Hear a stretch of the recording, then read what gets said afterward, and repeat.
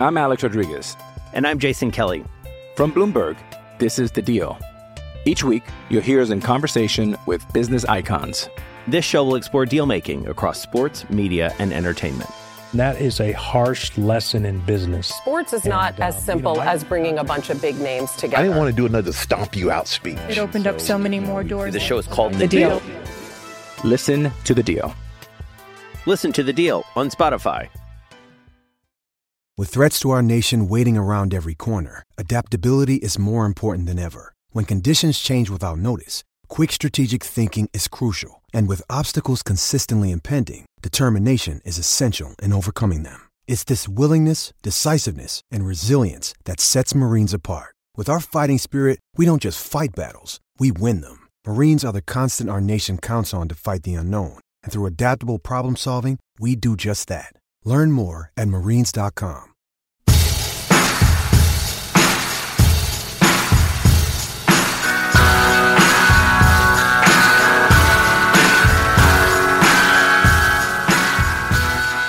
All right, Chaz Smith, welcome back to The Grit for February 15th, 2018. Thanks for having me. This is my second time back since post-debacle, post-dust-up. Reunited. Yeah, and it feels so good. It feels so good. I was hoping you wouldn't say that. In the offices, too. Yeah, right where it went down. Which offices are we talking about? We're at the Surfrider Foundation offices, who are the most wonderfully kind organization on the face of the earth, to have a little dust up, to have sheriffs come and visit them, and then, even after all that, allow us back in to create our magic here.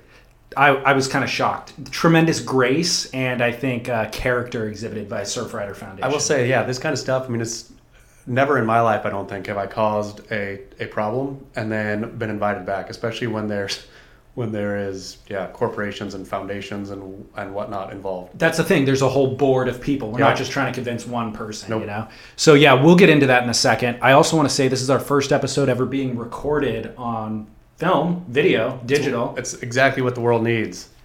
Do you know why? Why? No, I have no idea. Don't you wish that last episode would have been recorded? I mean, 2 episodes ago? totally. But There we're you going to go. have to start bringing guests in. That's true. Otherwise, it'll just be incredibly boring. Yeah. So we will have this video of this episode posted on YouTube. So listeners, follow on social media. We'll post links to it, that sort of stuff. The other thing I wanted to mention to you was I set up a rumor email account for people to send anonymous emails to. That's fantastic. Yeah. That makes me really happy. I was getting a lot of emails from people saying like, hey, please don't share my information, or direct messages on Instagram and stuff. So somebody mentioned, they're like, you should just set up an account for people just to chime in whenever they want. So that is on surfsplendorpodcast.com/contact. It's a contact form. And it's anonymous, so you don't even have to put your email in. You're not even data mining these helpful souls. There's an option to include your information if you want, and I will credit you as the source, like your website or whatever, if you want that. But otherwise, completely anonymous. And that's a great idea. It's a great idea. Thanks. So anybody who's got any rumors, send them. They don't even have to be true rumors. No. So. Yeah. So Surfrider Foundation, basically. Since we last spoke, you wrote a piece on Beach Grit following up the debate debacle that we had. DebateGate 2018 is what I'm calling it, branding it as. Ashton filed a police report about the quote-unquote altercation. He did. He went to the police. So what happened? I mean, I was minding my own business and got a call from the Orange County, I think it was the Orange County Sheriff's Department. And they left a detailed message to call them back, and they had some questions about an incident. And then, so I did call back and had a good 20-minute talk with, he was a detective, I think he said, and I do believe it was with I think he said he was with the San Clemente substation. So I didn't know any of this kind of stuff, but yeah, he just said, hey, so we had a guy come in who said you assaulted him, and you don't have to answer my questions, but maybe if you'd like to, we could get this all cleaned up. He told me, he said he'd already talked to David Lee Scales at the time, and I don't think he had said that they had sent sheriffs or detectives or whatever into the Surfrider Foundation, which apparently they did that too. Yeah. So I had a nice 20-minute chat with the man. I got a phone call an hour before you, apparently, and it was the same thing. Police officer, and he's like, hey, basically, are you willing to testify in a court of law? Yeah. About you are the only witness. Are you willing Yeah. to testify in a court of law about this altercation that took place? And I was like, no, like not at all. Like I'm not even willing to really have this conversation. Like this is a waste of our time. Yeah. He goes, well, he's like, I don't need to take your statement if you're not willing to. And I go, look, honestly, this is not my official statement, but I'll tell you, this is a joke. Like this is a non-altercation. You can listen to the podcast. I retell it as it was. I'm friends with both Ashton and Chaz, and honestly, if either one of them were in any threat of danger, I would absolutely testify for that person. Yeah. This was not that. This was super lame. Like, it was not that. It was embarrassing. Yeah, and I'm like, the fact that you're even wasting time on this to call me it's a waste of your time. Like, it's kind of embarrassing. And he's like, well, I went by the Surfrider Foundation looking for you because in the initial report, they stated that you worked at Surfrider Foundation. That's amazing. And I was like, oh my God, dude. I was so mortified because for all I know, he comes in and talks to the girl at the front desk and is just like, doesn't explain what the real situation is. So she assumes I'm a deadbeat dad who's not paying his child support. It's funny. It's and exactly the sheriff's what I coming. I was mortified, completely mortified.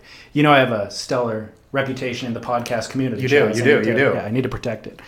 So I was very concerned just for the Surfrider Foundation that they were even dragged into it, aside from the police's resources and all that sort of stuff. So the reality is Surfrider Foundation donates this space for you and I for free.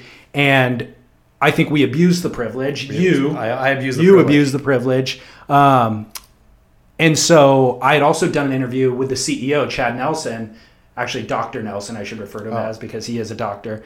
So I did an interview with him prior to that debate about, he was basically explaining the offshore drilling situation that the Trump administration has announced the plans to expand. And he's actually in Washington right now lobbying for that. Yeah. I'll just read a statement from their website about that because that's actually worth getting into for a minute.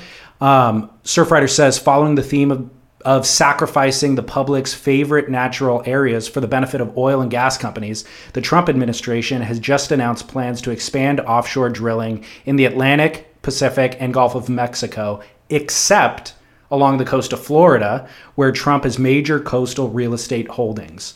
This is an overreach of past legislation, and the proposal puts our nation's coastal communities, beaches, surf breaks, marine ecosystems at risk of a catastrophic oil spill. It risks $115 billion of national economic revenue if the oil spill occurs. There's 12 times more jobs that are generated by ocean recreation and tourism than by drilling. So for listeners, super important cause. Get involved at surfrider.org. You can donate directly for that cause. You can just become a member for $25 a year. It's really a no-brainer.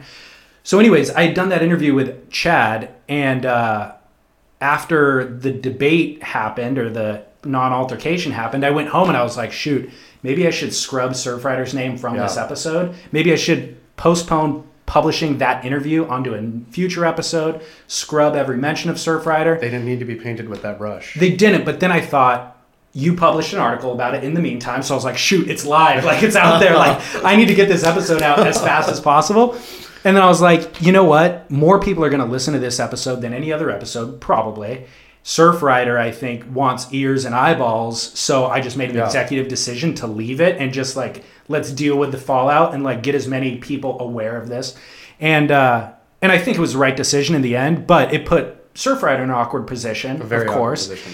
So I think we owe them a huge debt of gratitude. Like, they've really stepped up. They had a meeting about it, and they're like, look, the show's great. They believe in you and I, and they're kind of laughing about the police report being filed. I mean, I will tell you what, that any organization that has that kind of ethos is, to me, I mean, Surfrider really put their money where their mouth was, kind of. Like, I feel that they're all, like, and, you know, and I met Chad briefly, and everybody else I met here, it's a fairly phenomenal organization, I can say. And not just because I would have totally been deserved. I would have been deserved to get kicked on my ear and would never even thought twice about it. Just, of course, you're not going to allow me back in there. I wasn't even going to plead. Coffee table. I wasn't even going to plead with them. I was just like, hey, dude, we'll take the slap on the wrist and, like, it is what it is. We appreciate everything you've done, but I get it. Yeah. So, but the reality is, look, in all of life, there's a lot of complexity to a situation. Things aren't black and white, but it's easy for an organization to just throw the baby out with the bathwater and just be like, hey, distance ourselves. Let's get away from this. So I really appreciate them looking at the situation, which I think they do with all the environmental causes too. It's like, well, let's look at it really critically and analyze what really took place here. Well, somebody filed a police report over something that was really silly and a waste of resources.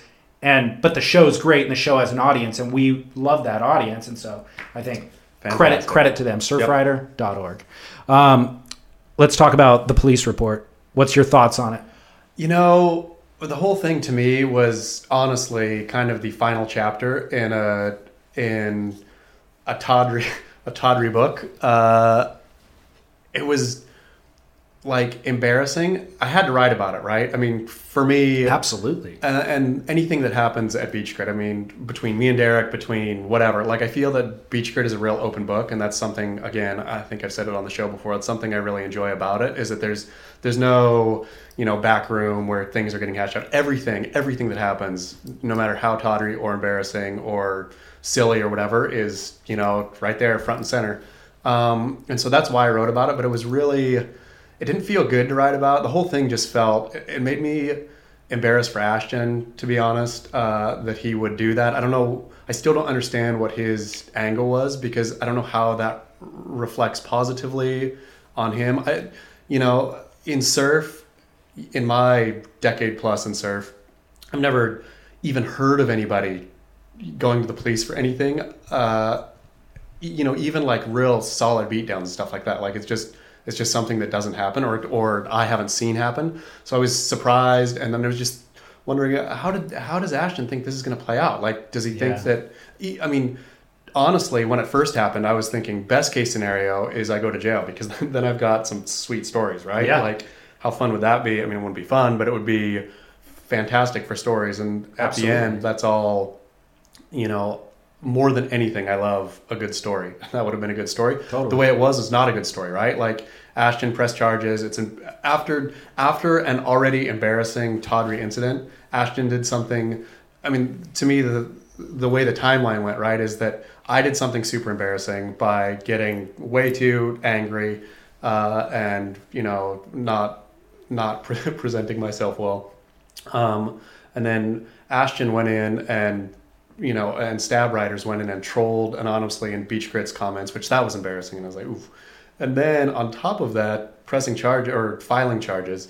It's like, what is he thinking? What's happening here? Like, I don't know what kind of alternate universe or reality is going on. But yeah, maybe if somebody can explain to me, why that was a good thing, I would happily say, okay, great. Yeah, it's important that we all respect the rule of law in each other's personal space. I just don't get it. I honestly don't get it. Look, if you were a threat to society or a threat to your family members or something, and he was like, hey, there needs to be a track record, paper trail with the police department so that this guy, we can thwart future violence, that would be one thing.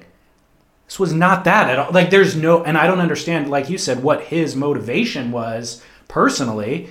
But I'll say, though, I will say this. If I scared Ashton that bad, where he went to the police out of an honest, like, I'm scared, then I feel bad. I didn't mean to scare Ashton that bad. I don't think you did. I talked to Ashton that afternoon after it happened, and I was like, Chaz has zero killer instinct, because if he wanted to hurt you, he had every opportunity. Like, he had the jump on you, literally, Ashton. And so I don't think he felt any threat. I don't think he was scared. So I don't know what the legal move there was. Yeah, and maybe it'll come by me. Maybe I'll be hauled off to jail. And maybe, yeah. Funny stories. More than anything, I was just kind of appalled by the misuse of resources. Like, dude, why are you getting the police involved in this? Why are you getting the Surfrider Foundation involved in this? On the drive over here, I was listening to the Adam Carolla show podcast, and he had Joel McHale on, who was on a show called Community with Chevy Chase. And they were recounting how they would get in fistfights. Yeah. Chevy was, I guess, he's an old asshole. And Joel would stand up for the crew, and they would get in fistfights.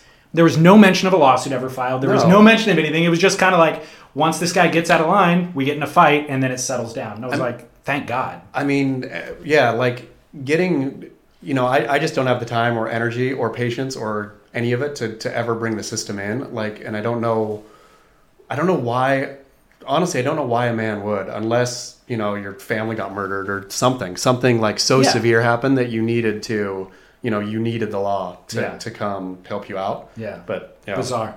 Strange. Have you heard from the police since, and have you heard from Ashton since? I haven't. When I was talking to the detective, I asked him, one of my first questions was, can I please write about this?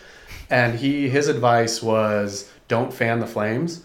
Which, so, you know, I sat on it for a minute just out of respect for him. Like, I didn't want to in talking to him, he seemed really kind of annoyed that he had to be doing this. But he, you know, once this process got put in place, he had to see it through, right? And so he, you know, had to spend time and energy and all that. And so for his money, I could totally see him saying, like, look at, please, this may be silly. If you make my job more difficult by, you know, fanning these flames, then that, you know, do what you want, but that's not cool. So I sat on it for, you know, what, like 10 days or something like that before I wrote about it. But after 10 days, I thought, oh, come on, that's as much as I can. Yeah, that's as much as I can handle. But it's funny. I thought when he called me, I couldn't wait to write about it. It's like Surf Ranch, I guess. I was thought, this is gonna be the greatest story ever. And the more I thought about it, I just thought, this is a dumb story, because I'm totally fine. I guess that's the real thing. At the end, I don't mind making myself look like an asshole in stories all day long. I'm happy to be the asshole.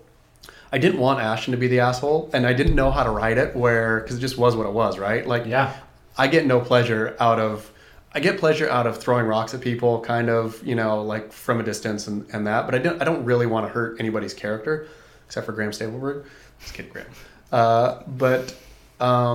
Yeah, so it wasn't, when I sat down to write it, it was not an enjoyable thing to write. It was just like, oof, felt like a stomach turning kind of thing. I mentioned that to you as well, I think the day of, where I was like, look, this is a bigger story than Ashton. Like, this almost isn't even about Ashton. It's about the pussification of our culture and men and society. And like the fact that this is not a shameful thing for him. Yeah. Like, he should feel a tremendous shame for doing this. The fact that he doesn't, or that he thinks it's justified, I mean, maybe is the story. You know. Do you? I mean, that's the thing. So again, to answer your question, I haven't talked to Ashton either. I can't imagine I ever will. I can't imagine he'll call me. I would love to talk to him. I mean, you know, mostly because I'm absolutely baffled as to what's going, or what went through his mind. Like why he thought it would be a good idea to do something like that, especially in surf, right? This isn't, it wasn't an altercation in Vaughn's parking lot where I backed into his car and then, you know, whatever, where he didn't know me or whatever, where, you know, I mean, this is not only, is it not that, this is surf where, again, maybe surf has changed. Maybe I'm just some old dinosaur but in my mind, you know, scraps in the lineup or scraps on land don't get reported to the police. Yeah. Well, I texted Ashton after I got off the phone with the sheriff.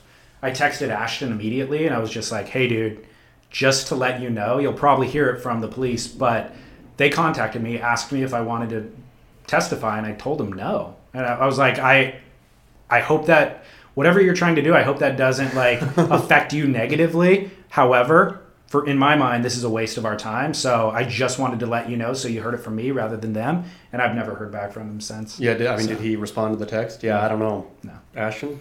Let me know what you're thinking, buddy. It is what it is. Whatever, dude. Moving on. Lots of going on in surfing. Yeah. Outside of DebateGate. Fun stuff.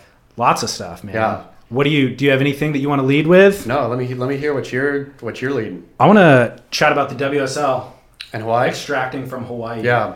Do you have any backroom gossip? I mean, I feel that there was new news today about. Was there? I felt about, and I didn't get a chance to read it, but it seemed like the Honolulu mayor was kind of back on his heel again. You know, hey WSL, please come back. Oh, really? Thing. I think so. Okay. Not that they left, but yeah. Okay. Let me give a quick primer for people who aren't up to speed. Kirk Caldwell is his name, the Honolulu mayor. He didn't approve permits for the WSL to move the Pipe Masters from December to January. So I got, again, surf rumor email. I got some info from the North Shore. Apparently, Randy Rarick was always the grease that kept the wheels moving. He was. Kind of representing, he appeased the locals to a certain degree and then appeased politicians and the corporations.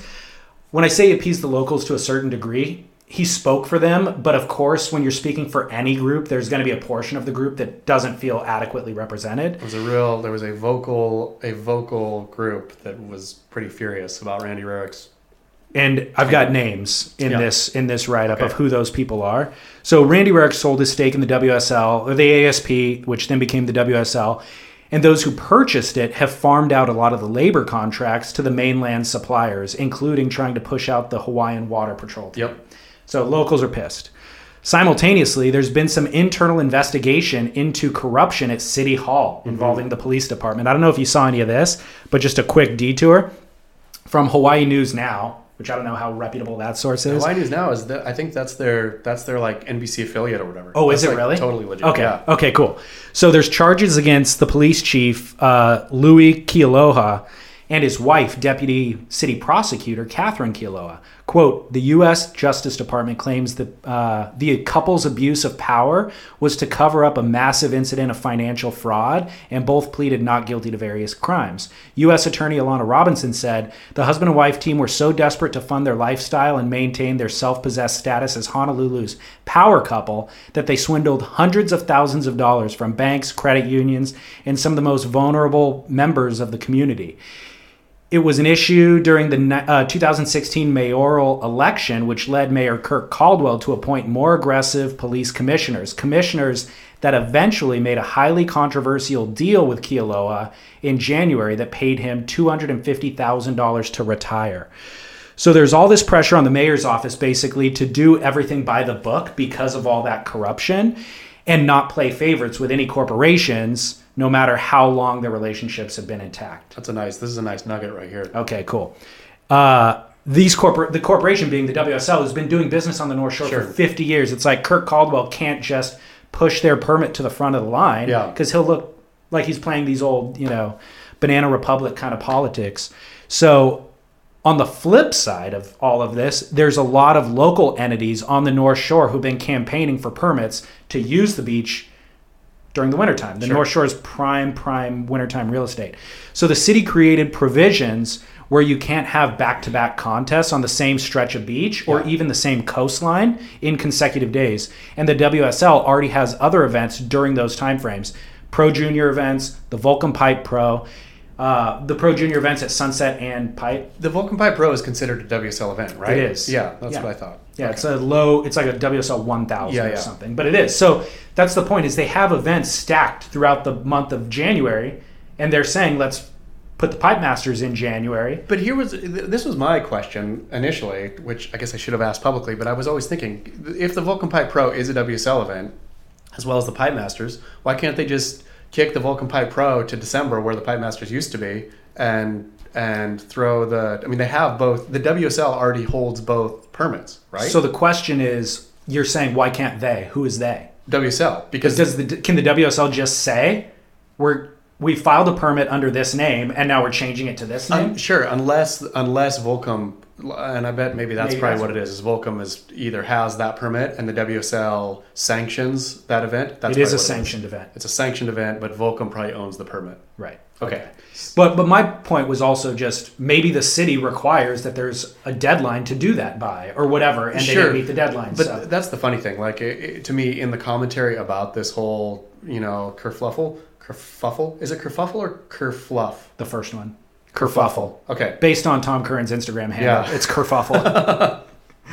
That's what confused me. That's why you see it all the time. Yeah, exactly. But surfers were really getting up in arms, or not. I don't know about surfers, but some commenters were really getting up in arms in various sites about how the WSL didn't file the permit on time and blah, blah, blah. And I'm thinking about, who cares about on time stuff, right? Like, since when are surfers time conscious, get your paperwork, dot the I and cross the T kind of folk? Which I thought that was funny. But people really, initially, I think, or a few people really got it on the WSL for being, remiss in their bureaucratic duties. Which was, I don't know if we talked about it on our last show, but Jamie O'Brien had to surf the trials event at the Vulcan Pipe Pro because he didn't file his entry in time. And it's like, no duh. Yeah. That's what we do. That's exactly what we do. As surfers. Yeah. But yeah, you're right. Like, the commenters are right about that. But to the mayor's office point, like, hey, we can't make an accommodation for you because we're already in hot water in these other aspects. Sure. So we got to just kind of do it by the book, and you guys dropped the ball. I mean, it does seem, though, that it was a real, because, again, I don't know what today's news is. I'll have to go read it. But, when this whole thing first came out, I thought, okay, this is obviously, clearly a tempest in a teacup, right? Like, there's absolutely no way that Hawaii is going to thumb its nose at the WSL. Like, Oahu's people will claim X amount of billions of dollars of tourists, blah, blah, blah, blah. But you can claim what you want, but the real truth is the WSL brings not only revenue, not only jobs, not only tourists, but a spotlight to Hawaii each and every winter. And without the WSL there, the spotlight is a lot less bright, at least to the general public, right? There's no way that I don't think the Vulcan Pipe Pro or the Dahui Shootout, as brilliant as they are, get on SportsCenter. But the Pipe Masters gets on SportsCenter. That's the one. And so eventually, after people got their feathers up, it was going to work out. And I still believe it's going to work out between Hawaii and the WSL. There's no other way, right? I'm not convinced it will. You think? I mean, there's no way that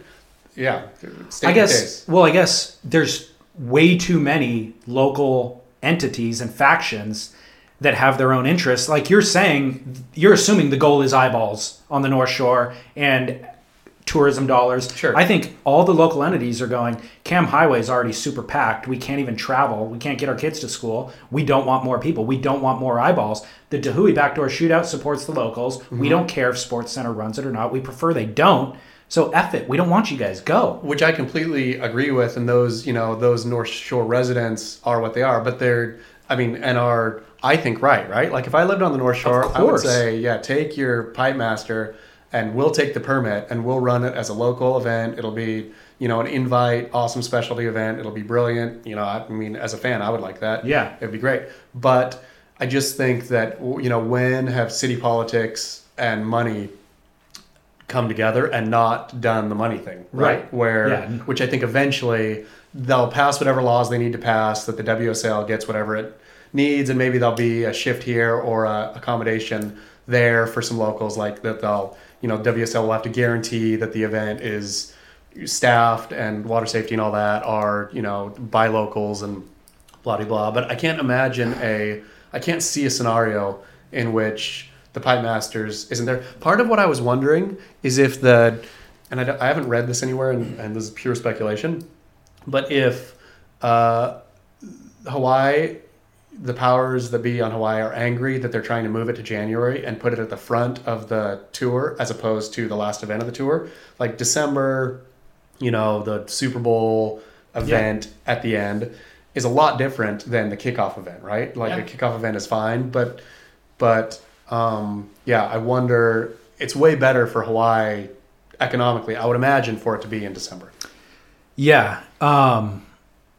I don't know. I think, I wonder if that move to January might have been a divesting move for the WSL, where it was kind of like, there's too much pressure and then we have to concede to the locals' demands because this is our ultimate event at the end of the year. We kind of have to do whatever they say because we need to. So this first move is like, let's divest, plant it at the beginning of the year so there's less pressure on it. And then 2-3 years down the road, maybe we can ditch it altogether. I completely think that it is a divestiture, and lessening the importance of what pipeline is. I totally agree with that. I just think, though, again, and I think we talked about it last time, pipeline, I will say, is the one iconic wave in the entire world, right? There's pipeline and then there's everything else, which if we're going to have the food pyramid of waves, pipeline's at the top, and then we have Chopu and blah, blah, blah, and then down to trestles in the middle. I don't know that you can have a legit tour without pipeline on it. Let me ask you this. Let's step outside of kind of our own surf experience. I think that is absolutely true, but I'm wondering if it's mainly true because we found pipeline in the 60s, or like people started surfing it in the 60s, and it just became, like if we had found Chopu in the 60s, might that have become the pinnacle? I don't think so, because I just think the way pipe is set up, the way the wave breaks, how it breaks, the fact that it's so close to the beach, it's all these things, right? And no other wave has that. No other wave is like, as tacky as it is to call it the proving ground, it feels like that's really what that place is. And no other place is a proving ground like Pipeline, right? Where, I mean, to know that wave well, also, I mean, it feels like I've never surfed Chopu, but it just doesn't, it's not an arena. No, it's not. A, it's not an arena, and B, it just seems like the way you surf, I think you surf Chopu kind of singularly, right? It's a left, and you pull in, and you drive down. It's more perfect. Yeah, it is, but that's what makes Pipe, I think, more interesting, is there's backdoor and there's Pipe A. It does different things on different sizes and different swell directions.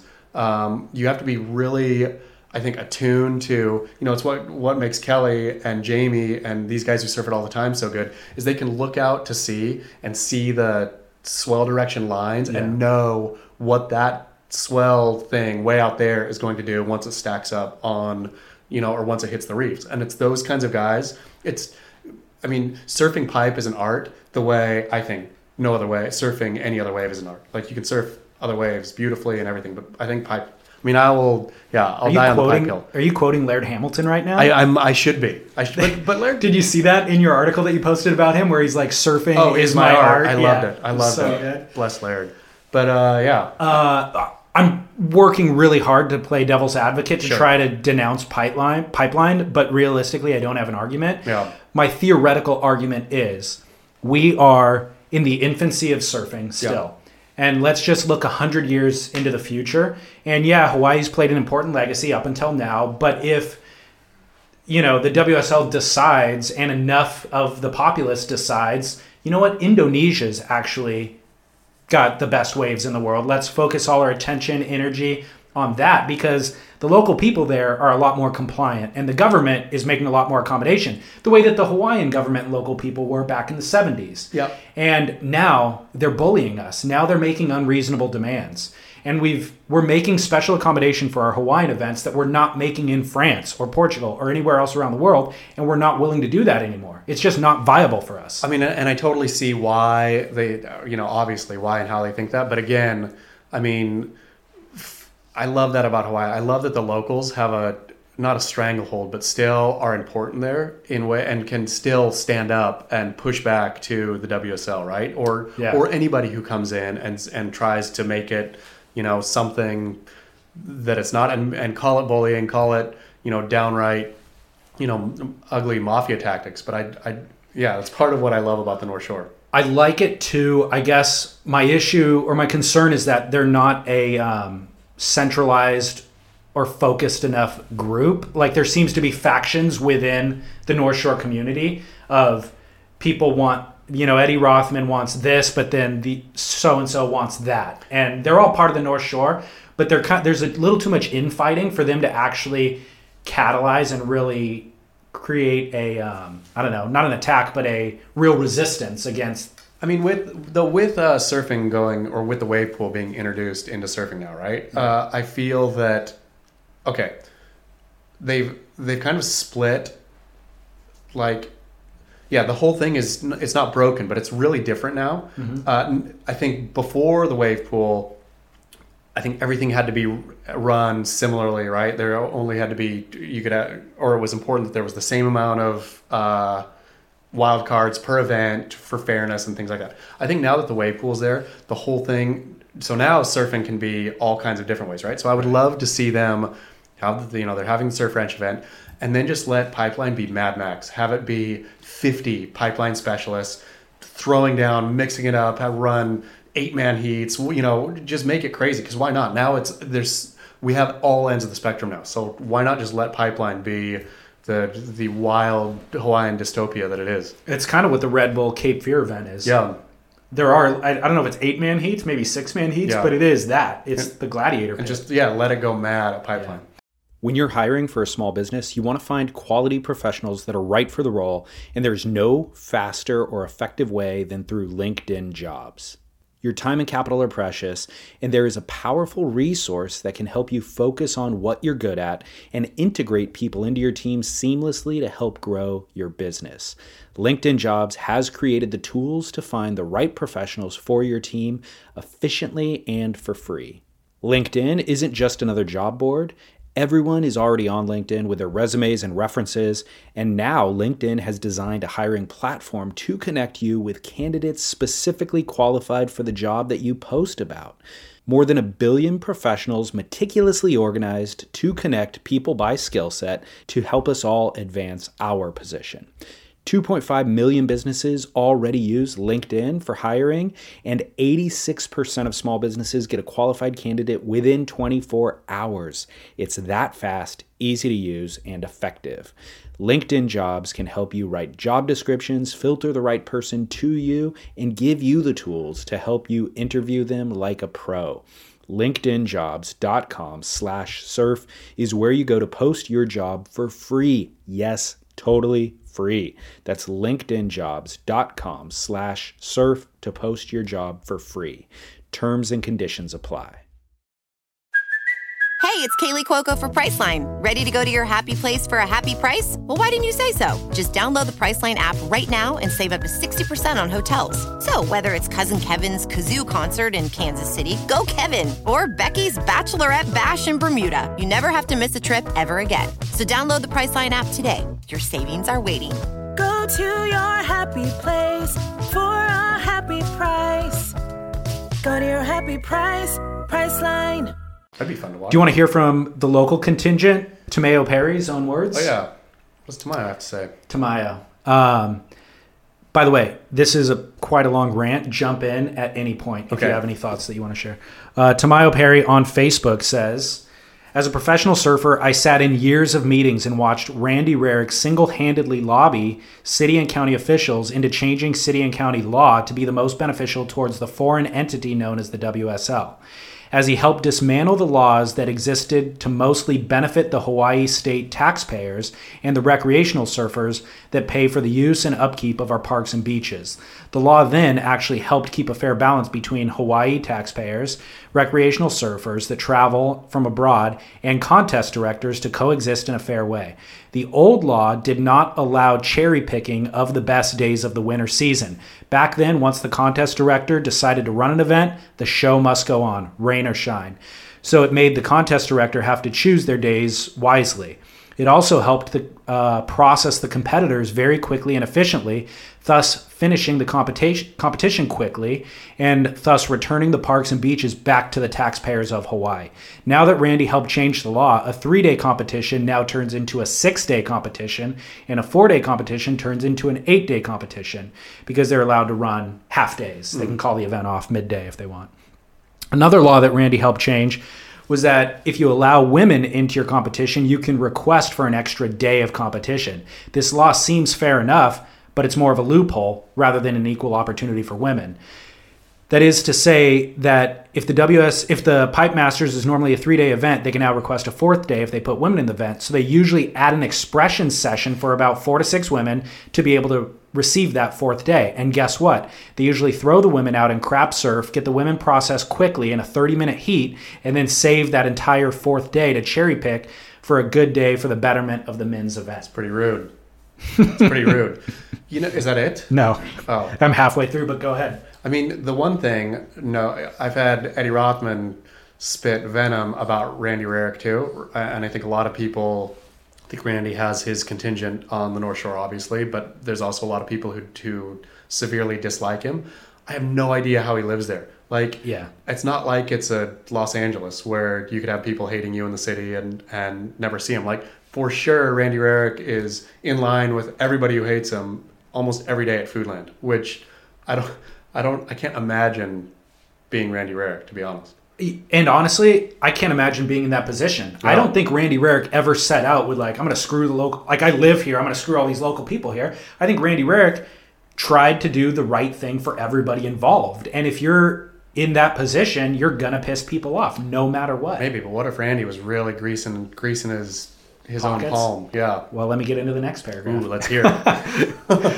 Last but not least, in the not so recent past, Liam McNamara, Poncho Sullivan, Love Hodel, and Reynos Hayes and myself sat in with the WSL board members and actually used the existing Hawaii city and county laws that were put into effect to protect the taxpayers and surfing residents It's a law that still exists, and it states absolutely at no time should competitors be allowed to have less than 4 men in the water for any heat that paddles out. The rule was created to process heats quickly.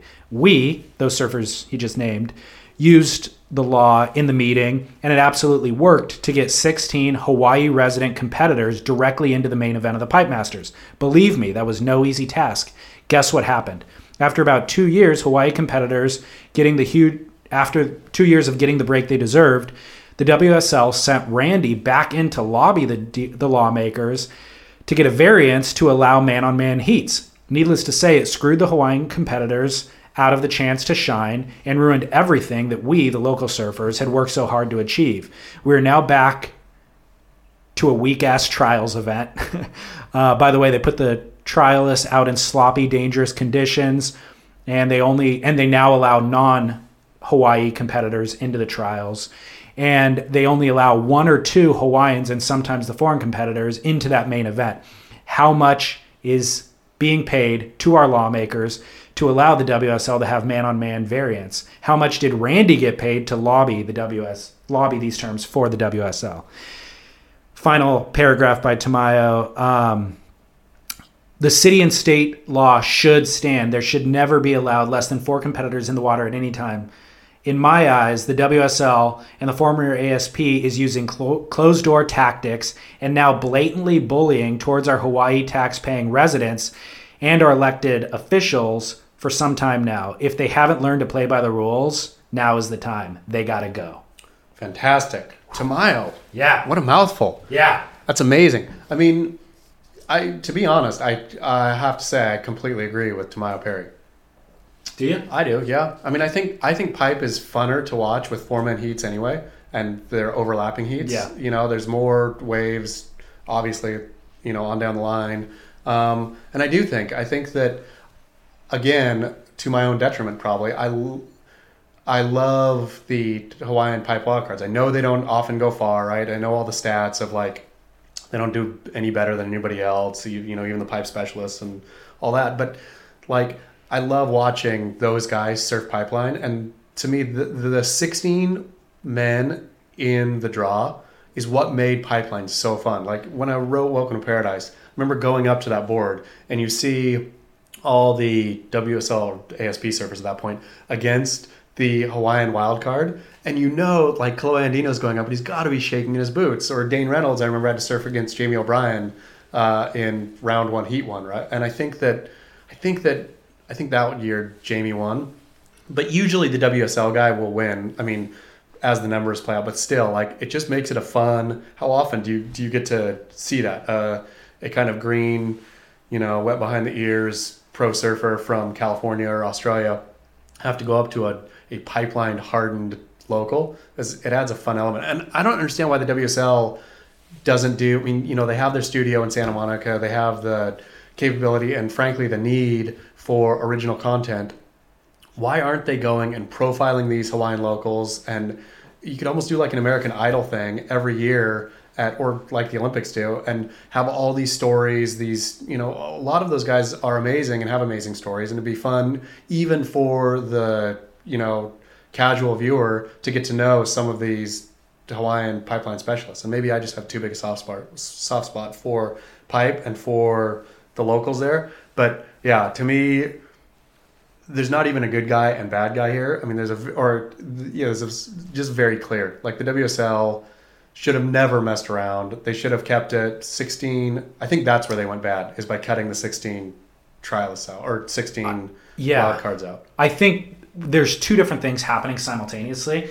There's what is best for the viewing experience of the spectacle, the gladiator arena situation, and then what is a consistent and fair level playing field for all competitors at all the events around the world. But again, I think with the introduction of the wave pool now, there's so much different kind, like what is surfing at this point. Once you introduce a wave pool, now you're completely throwing kind of the idea of what is surfing into the air. Of course. So why not then have all these different aspects of it? We have a completely controlled environment on one hand, the surf ranch, where, you know, we're actually creating the waves that are coming to these competitors. To on the other end of the spectrum, we have this, you know, dog on dog kind of blood fight to the end. And to me, surfing is both those things now that the wave pool is actually a thing. So why not showcase them both? So it seems like what's happening is it's factioning off, and there will be predictable wave pool type events throughout the world. And wave pool is one of them, but maybe there'll be a lot of ocean events. But in conditions that are kind of more predictable and where everybody gets a fair shake, and those rules apply in the wave pool as they do in Fiji and as they do at Trestles. I just named 2 events that got canceled, but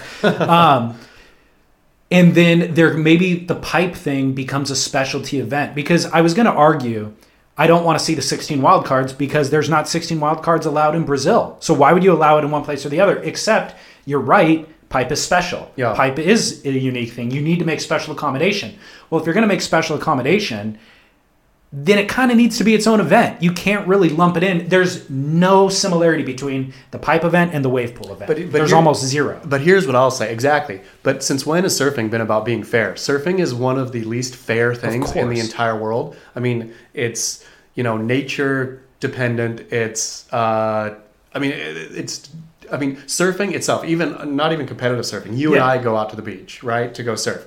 We get totally skunked. I could be sitting here and not get a wave. You could be sitting there and get a wave. Surfing is unfair, principally unfair. So to try to make it fair somehow, to say that because Pipeline has this, then Brazil deserves this or needs this, because these guys have that, then over here something else has to happen. Surfing is unfair in its very nature. So let it be unfair. Let the events, let each one of its events almost be for my money, if each one of the events was almost treated as a specialty event that were strung together for the tour, where to be the best surfer in the world, you have to be able to fight 8 guys in the water for Pipeline. You have to be able to surf a mechanical wave well, I guess now. You have to be able to, I would love them so much to throw out a contest at Snapper with everybody in the water, and not all the competitors, everybody. Throw them out at Crowded Snapper. Who can paddle for a wave? Who can actually get a wave at Snapper with everybody out there, weave around people, not get dropped in on, share barrels. Mick and Joel. And how fun would that be, though? Which I like that. Again, sorry, I'm stuttering because I'm so excited about this. Is what I would have as the Beach Crit. The Beach Crit event is you throw people out where everybody already is. You throw 2 competitors out to Crowded Trestles and say, look, this is part of surfing, is actually getting waves and surfing around people in your wave, right? Yeah, I love it. But the Beach Crit Invitational. The Everyman Challenge. Everyman Challenge, and everybody's invited. And how fun would it be if you could go out and surf and even get in the way, you don't like Mick, you don't like Joel, go shoot your board at him. I mean, it would be a very, very fun event, I think. I love it. But the WSL is trying. So I've been engaging with listeners in conversations through email and stuff, and they're like, as a viewer, I want this or I want that, and it's more of a spectacle if we do it this way. Look, I'm on your side. I agree. That would be better. However, the WSL is a corporation whose bottom line is the main priority. And in order to be accepted as a mainstream sport, you need to have an objective judging criteria, a predictable window when you can run your event so that you could sell it to the licensees and all that sort of stuff. So the WSL is moving towards that goal. Whether or not it's a spectacle or not doesn't really matter.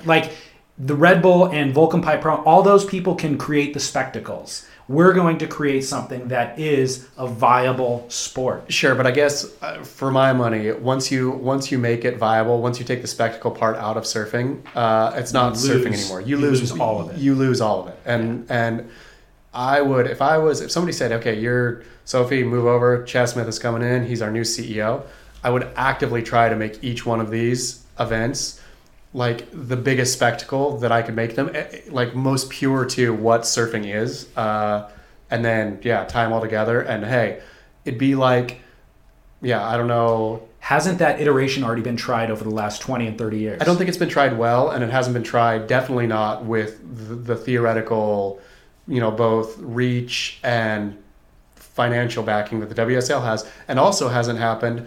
I think we live in a unique time where these events can all be broadcast super good, and especially now with the Facebook deal, there's a great, like or dislike Facebook. Facebook provides a platform that more people Yeah. I guess theoretically, who aren't traditional surf fans are going to be watching it. So the platform is there. The ability to deliver the content is there. Now let's make these things feel like surfing. I don't want to watch ice skating. I mean, I like ice skating at the Olympics. It's fun to watch there. But is it? Sure. Heck no. Don't you get involved in the storylines?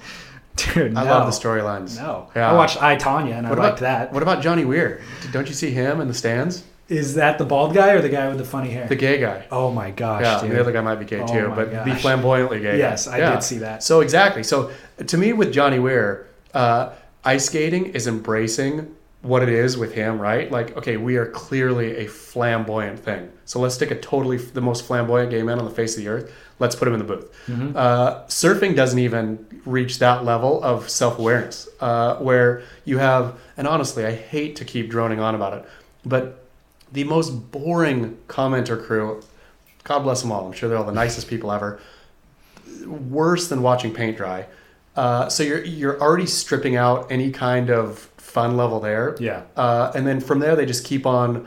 And again, I understand what you're trying to say. They're trying to make it a sport. They're trying to make it a respectable sport. Surfing is not now, nor ever will be a respectable sport.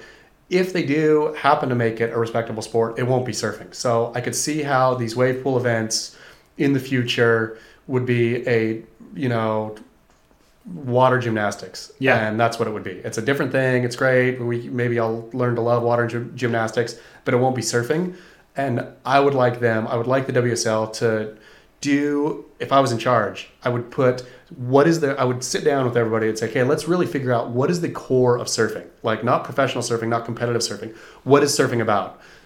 It's about fighting. It's about, I think they did sneaking. that. I think they did that, and they go, that's not equitable. There's no way to make that an equitable business model or a sustainable business model.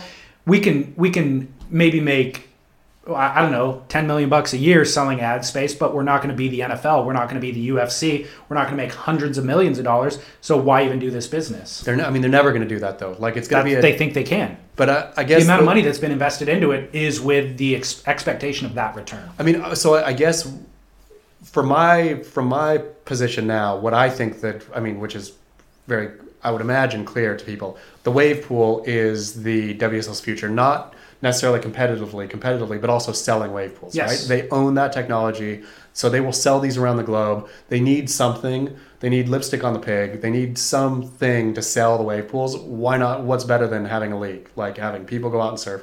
So, of course, Pipeline and all these things become totally tangential to the main goal. They're good in that they can get airtime, say, other places that make people think about surfing that'll eventually drive to the wave pool. But, I think that's what the WSL, that's the end game, is how many wave pools can we sell around the world? It's a big part of it for sure. You're advocating for the spectacle of the Pipeline event. Did you watch the Nazare event this past weekend? Hell no. Did you? Hell no. Yeah. No, even good Nazare doesn't get me excited. But bad Nazare... that is a spectacle. Like, that's half of what you're advocating for is that event. Sure. It is a gladiator pit with guys. Yeah, I mean, it is a spectacle, but it's not Pipeline. Exactly. I mean, the problem with big wave surfing is spectacle. All of them, Jaws, Nazare, Mavericks, is just big waves. The swell interval's too long. So unless you have awesome interstitial stuff, I'm not going to watch it just because I don't want to sit and wait 30 minutes to see one wave come through. But yeah, Pipeline, you just get way more waves. Right? Definitely. And they're more exciting waves. Like the Nazare specifically is just... It's a burger.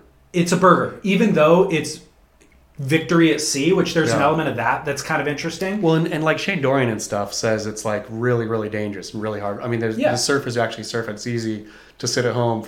For me, it's a burger. But I'm sure it's highly technical and way difficult. But I guess it's not a burger. It looks like a burger. And if it looks like a burger... It's a burger of a big wave. Yeah. It's not... There's no barrel section on it, Like, there's... Guys take off in the right position, and they still can't outrun the whitewash because it's a burger. Yeah.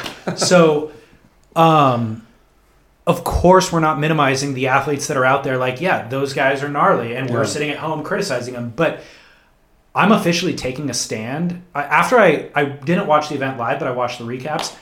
I'm officially taking a stand against big wave competition. Yeah. Not big wave surfing, big wave competition. I watched it and I was like, this swell forecast had all the makings to be an unbelievably successful event, and then it underdelivered. Like, the waves were too small, but they already greenlit it. Everybody flew from around the world. The production's in place. They have to run the show. If they don't run the show, you and I are going to come on Monday and criticize them, and the internet will. So they're like, crap, we got to pull the trigger on this thing. So they run it, and then it's a lackluster event, swell interval. It's boring to watch. There's not enough waves. And I'm realizing, as somebody who wants big wave surfing to succeed, as a viewer who loves it and wants to watch it, I'm going, this is not a good package. It just isn't. So I think that trying to force competition, or I guess the proven competitive format that we've seen successful on the CT, it's a square peg in a round hole in the big wave environment. I think I would be more likely to watch that day of surfing if they just streamed the free surf. Didn't put jerseys on the guys, just let the guys go out there and surf.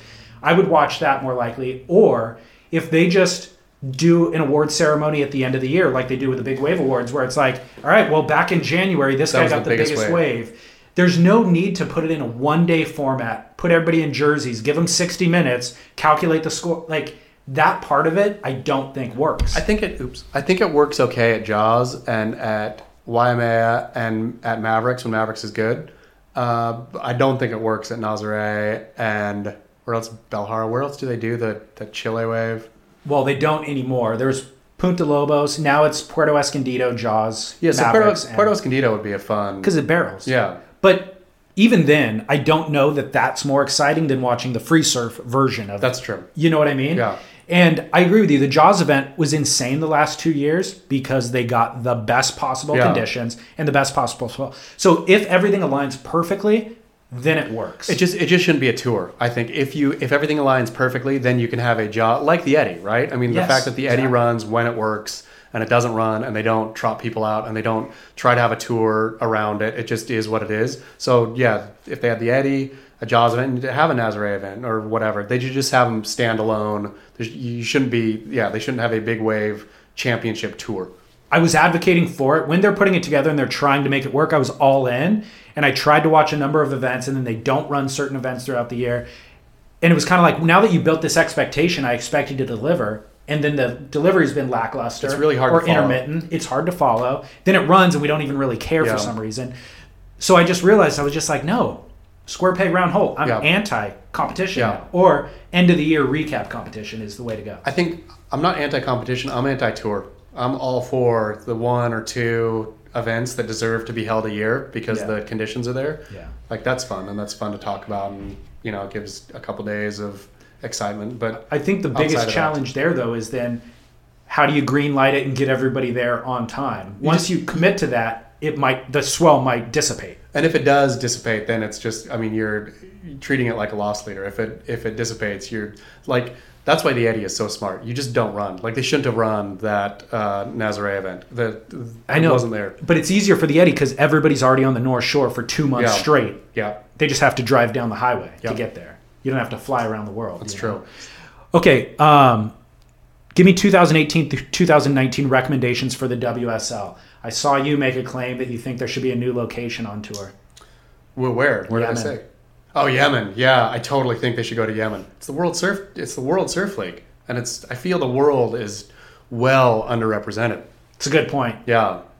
So give me the sales pitch for Yemen as a surf destination. Well, it wouldn't be that great. It's great. It's a great country. Everybody should go. Stop bombing Saudi Arabia, et cetera, et cetera. But no, I was just trying to think, okay, if we could crack open here, and really think where in the world would you want to see people go beyond just the waves? And Yemen, I would love to see culturally. I would love, not only is it beautiful culturally, but I would love to see the professional surfers on tour, like trying to figure out how to navigate, different militias and terrorist groups and sorting out, their transportation. It'd be a fun movie, a fun show. How are the waves? They're fantastic. Yemen has great, and obviously nobody surfs, so it's perfect. But I surfed some super, not WSL level fun, but some good trestles like waves. And then the island of Socotra has fairly phenomenal waves, which is closer to the Horn of Africa than Yemen. It's way out there at sea, but it gets phenomenal lefts. Socotra. Is that a surf destination already? No. Okay. Yeah. But you've surfed it. Yes. Would that WSL event in Yemen perhaps save or bolster Yemen's economy? I don't think so. I don't know how much the WSL brings in. How much do you think the WSL brings in? When there's talk about WSL bringing X amount to, like, I will argue all day that in Hawaii, it's more than just the actual physical amount they bring of dollar bills. But like in Yemen, I mean, you got to figure what it would be like a couple $100,000 of money that would go to the local population to build the scaffolding. And I mean, honestly, if it was a good or a substantial amount of money, a viable amount of money, Fiji would have them back this year, right? Yeah. I mean, the reason they're not in Fiji is because Fiji was partially funding. They were getting like government funding to run the event. So I would imagine the WSL isn't actually bolstering the community or I don't think so. economic. I think a lot of what the WSL brings, I would imagine, is tangential stuff. Yeah. Where Fiji doesn't need more. But Fiji would want more tourists, you would think. I mean, right? Unless they're already at capacity. I don't think so. I mean, maybe Tavarua is at capacity, but I can't imagine Fiji is hey, tourists, we're done. Well, so then, but that's the point is the surfing tourists that the WSL is bringing all want to be on Tavi. Yeah. Like they're not going to go to Fiji and wander the city. You know? Or they might just on the entry and exit. My biggest thing that I want for 2018, 2019 WSL to change is judging. And you mentioned figure skating. Yeah. Right? So listener sent me a note and it was like, dude, the figure skating, they run their route or their, what do they call it? Lap? Sure. They run their lap. Routine. That's what it is. They run their routine and they have to then go into a private room in front of a camera and the judges review the routine. They actually don't view it in real time, but they don't write down a score haphazardly before the next guy catches a wave or runs their routine. They actually review it all, make a critical analysis, write down the scores, collaborate. Then they post the scores on a screen for the skater to watch, and they televise their reaction to seeing the score, which makes a spectacle for the viewer to see them respond. How fantastic would it be if, I've thought this for a while, how great it would be if they didn't score during the heat, if afterwards they scored now no more does the scale get thrown off. You have the entire body of work right there. I think that was my idea originally. You probably was it your idea? Yeah. I think it was. Yeah. Let's go to the tape. Right. Yeah, but for sure, that would be the best way to do it. And also, I think, again, I've been calling for a minute you've got to have a level of difficulty as part of so you can surf a wave perfectly and, not do anything real and get a X score. You could surf it, the scale needs to have difficulty of what you're doing factored in, and it doesn't right now. No, it doesn't. So I agree with you. There's no point in scoring the event live anymore. Yeah. There was prior to cameras and review and all that sort of stuff, but now there's no need for it. So let's let the two surfers surf for 30 minutes. At the end of that 30 minutes, we will review it. Yep. Also, the judges should be in a soundproof booth.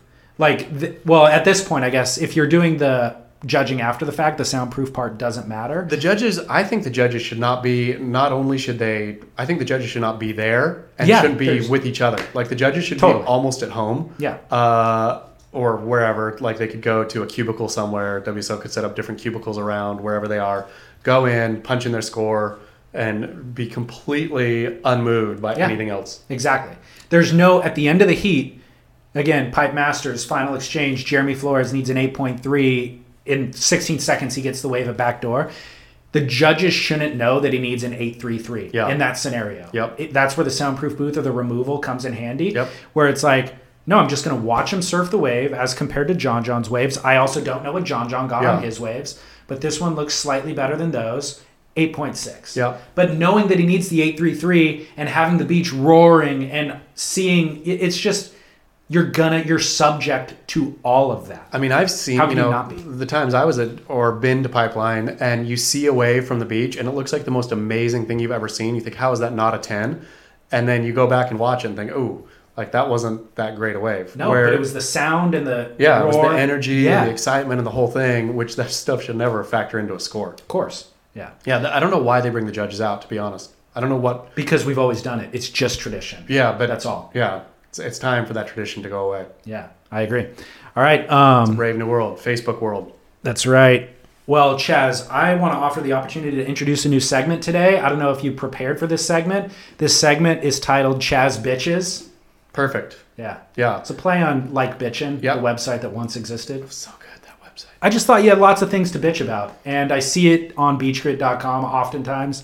And so I wanted to give you 90 seconds to sound off. I won't even respond. Okay. Just whatever you want. So here's the thing. You sent this to me, and I was thinking of all the things I wanted to bitch about. And then I was thinking each one of these makes me sound like an old man.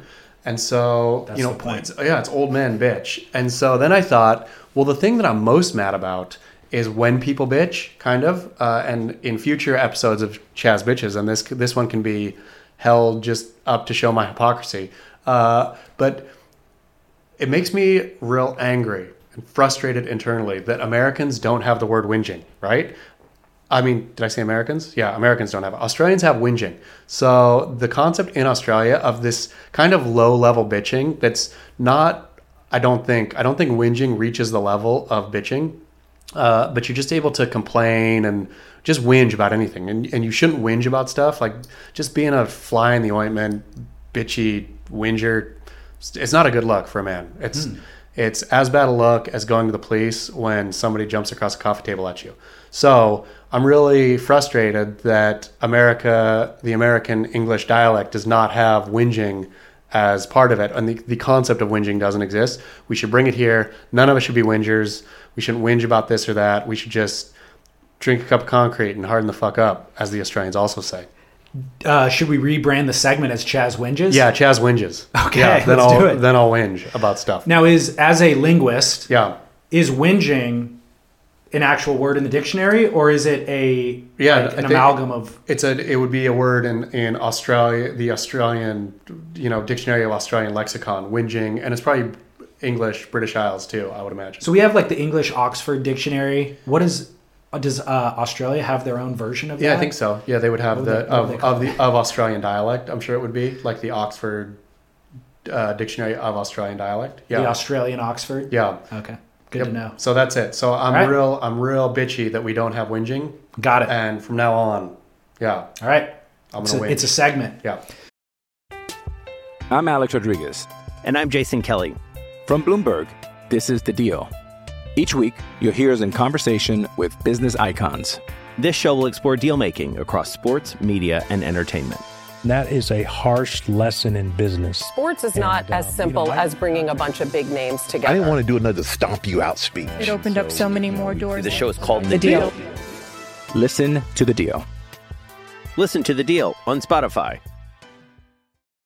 I got a couple barrel or nahs for you if you'd like to close out the show with that. Sure do. Barrel or nah, Shaun White. Shaun White is a great guy. Maybe. I've hung out with him a couple times. He was nice to me. But I'm going to say nah. I'm so tired of the Shaun White show. Are you really? Oh, it's exhausting to me. Watching the fact that Shaun White is the one representative of any of the action extreme sports, that it's Shaun White. I'm just really, really, really tired of Shaun White. And I don't like the way his 1440 thing looks, like all twisted back. The way his grabs look is not pretty to me. So I'm annoyed by his style. I get that he's, phenomenal and sticks it when he needs to and all this kind of stuff. But yeah, I am not on the Shaun White train. I'm a Yuri Patlačikov man. The guy who won the gold in Sochi. Okay. He's my guy. So, yeah. Chaz, by the way, Shaun White's a local guy for you, San Diego guy. Carlsbad kid. Your wife is an ex-pro snowboarder. Yep. So you got a lot of connections to Shaun White. I do. You're going nah. I'm going nah on Shaun White. I'm going barrel on snowboarding. I love snowboarding. Okay. But Shaun White, I'm giving a big fat nah. You're going to get that album, Snowboard? Remember we were there last time? Yeah, it was so beautiful. I totally am going to get it. We got to give that a shout out. Yeah. Album Surf also has a limited run of snowboards that are phenomenal. Yeah. Look phenomenal. What's the rotation Shaun White does? 1440? I think it's a something 1440, and I can't remember what the first name is.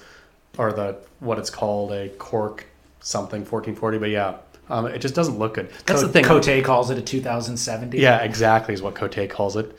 Cote. But the thing, I hope that surfing in the pool never reaches snowboarding levels where guys are doing 1440s or something in the water. To me, once you hit a certain amount of rotation, I just get completely lost and can't follow it. Me too. I love... You have to have a trained eye for it. Yeah, a straight method to me is like the most beautiful, like a really tweaked out straight method air is the most beautiful snowboarding air for my money, which doesn't have one twist. Well, I think you're going to be on the minority of that argument. Yeah. Albie Layer took to Instagram and was like, watching the snowboarding in the Olympics makes me realize how under-evolved we are as surfers, still doing the same old stuff. I mean, they should do a better job. I think surfers should do a better job of doing their airs more beautifully.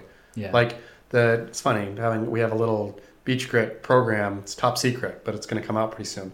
But part of it involves the way surfers approach air or doing airs is totally different than the way snowboarders go up expecting to land. Surfers go up just trying to huck as hard as they can, hoping that somehow magically they land. Excuse me. Right. And that, to me, it's the I'm just going to go up and their body's all tweaked out. Rarely do not that surf airs don't look good, but rarely do spins look really good. Like, do they look like they're on purpose? It looks like, whoa, the guy, I can't believe I landed always at the end. Well, I mean, that's the blessing and the curse with all of surfing, I think, is like, the reason that is the case is because it's an unpredictable surface and playing field, which creates maybe some ugly moments, but then when it comes together, it's beautiful. It's spectacular. And I guess that, when, a few years ago when people were first doing full rotation airs kind of regularly, it looked more or less spastic. And now it looks like when John throws one, it looks so clean and so in control, or Philippe or Gabby or whoever,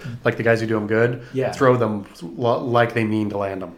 Or the ones that are the most spectacular are the ones where they hit either something they weren't anticipating hitting, or the wind catches the board and it whips them additionally, or just they have to improvise mid-air. Yeah. And then they stomp it, and that becomes exciting. That's again, nice. I like that. So it's the blessing and the curse. All right, barrel or nah?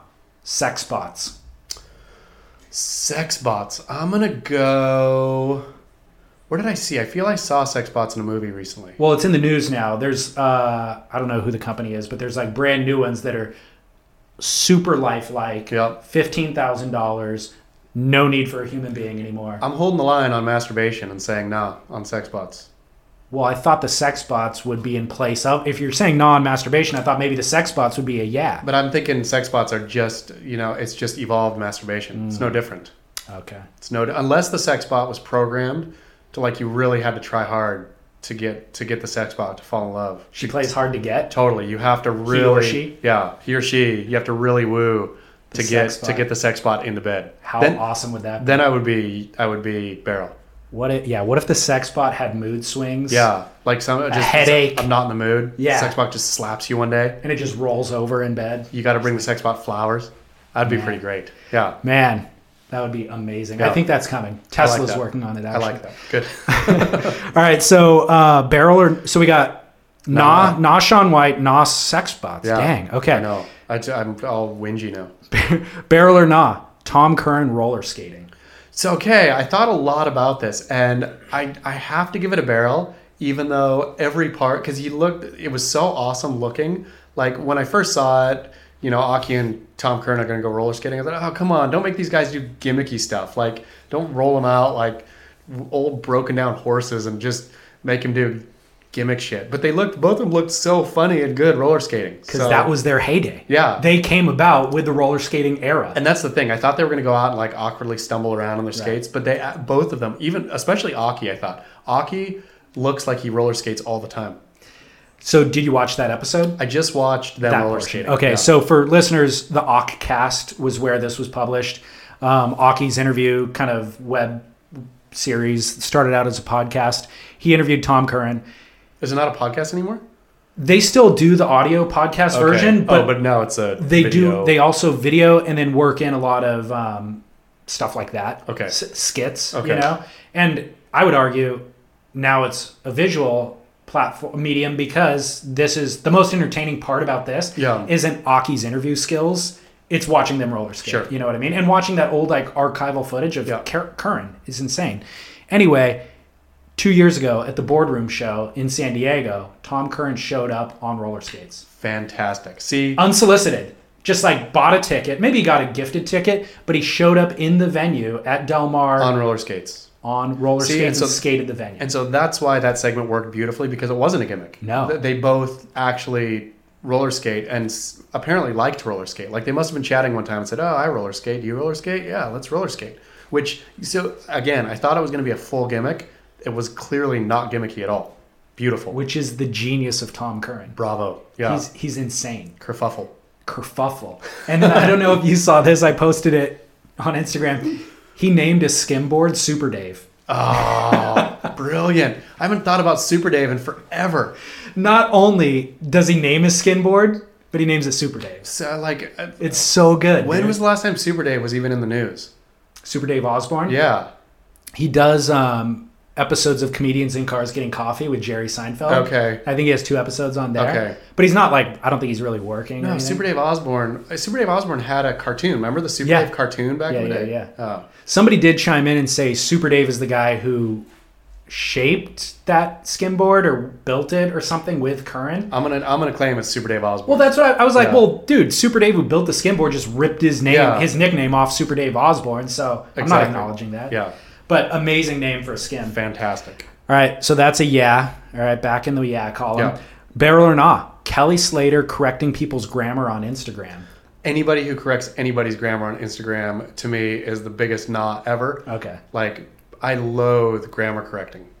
See, I do too, but when Kelly does it, all of a sudden I'm in. I mean, it's funny, I guess. Have you seen that he's been doing it? No. What is he? Is he like there? I haven't even seen it. He's correcting. You'll see him regularly in post correcting people's your. I don't think he's actually the grammar Nazi. I think he knows that it's a funny gimmick. Kelly being an ironic grammar Nazi, I'm totally. If that's what it is, then I'm straight up barrel. I'm the biggest barrel ever. I agree. I think he's been trolled so much by so many people that he's just like, F it. I'm going to start trolling randos. Great. Good on you. Good on you, Kelly. Yeah, that's funny. The grammar Nazis deserve to be trolled and embarrassed out of the room. I'll tell you what, there's a part of me that wants to correct people at times. However, we're all going to make mistakes. Sure. I always end up, obviously I don't have an editor that reads everything that I put out there. So it's like I end up making mistakes too. And then I'm just a hypocrite. And that's the thing. The people who are, it's, back to being unself-aware of really going out after other people's grammar where clearly everyone's got mistakes. And I get the your, there. There's big glaring ones that it's confusing. Even sometimes it's better if we stick to those. Yeah. But I don't know. All right, Kelly Slater, that's a yeah. Kelly, for the record, I swayed Chaz from a nah back to a yeah. I'm totally barrel if you're doing it ironically. You're welcome, Slater. Ironical. All right, Chaz, in closing, how do people contact you? You can email me at chaz@beachgrit.com if you want to. I'm on Instagram at Reports from Hell or always at beachgrit.com. How many Instagram followers do you have now? I think it's 140 or something. I thought it was higher. I thought it was up in the 50s, 150. 150,000, that is. For yeah. I don't know, maybe 145? How is it being an Instagram celebrity? Well, that's the thing I don't think you get Instagram celebrity status until you get 1 million. Really? I feel, right? Okay. I don't know. It feels like 1 million. Then once I get 1 million, I'll let you know how it feels. Can you monetize it? No. I mean, maybe. At 1 million, you could. Yeah, maybe. People ask me fairly regular, or I don't know about regularly, but sometimes if I would promote this or that product, which I haven't yet. Why not? Because it's bad advertorial. If there was a product that I really felt good about, that they wanted me to, then I would be all in. Yeah, I'm not going to ever, not a Beach Grit and not on my Instagram, push something out that I don't actually like myself. It's not bad advertorial. I mean, it doesn't have to be bad advertorial. No, I'm sitting here hawking health insurance on the podcast. But I believe in health insurance. Exactly. And life insurance. Yeah. Yeah, that's the thing. I mean, what has been brought to me is not the level of, if somebody brought me life insurance, I'd be all in. I need some. You want to hear the sales pitch? Yeah. All right. I do want to hear your feedback on it. First of all, they got a hold of me. Yeah. It's a company, they have offices in San Diego. But the whole model is you get incentivized, like with your car insurance. If you're a good driver, you get good driver discounts, right? So with this, it's kind of like you get incentivized for living a healthy lifestyle. So you can't just sign up for their program. You have to qualify for it. And it's like, if you're a marathon runner, that's a certain incentive. They run blood work and things like that to verify all of these things.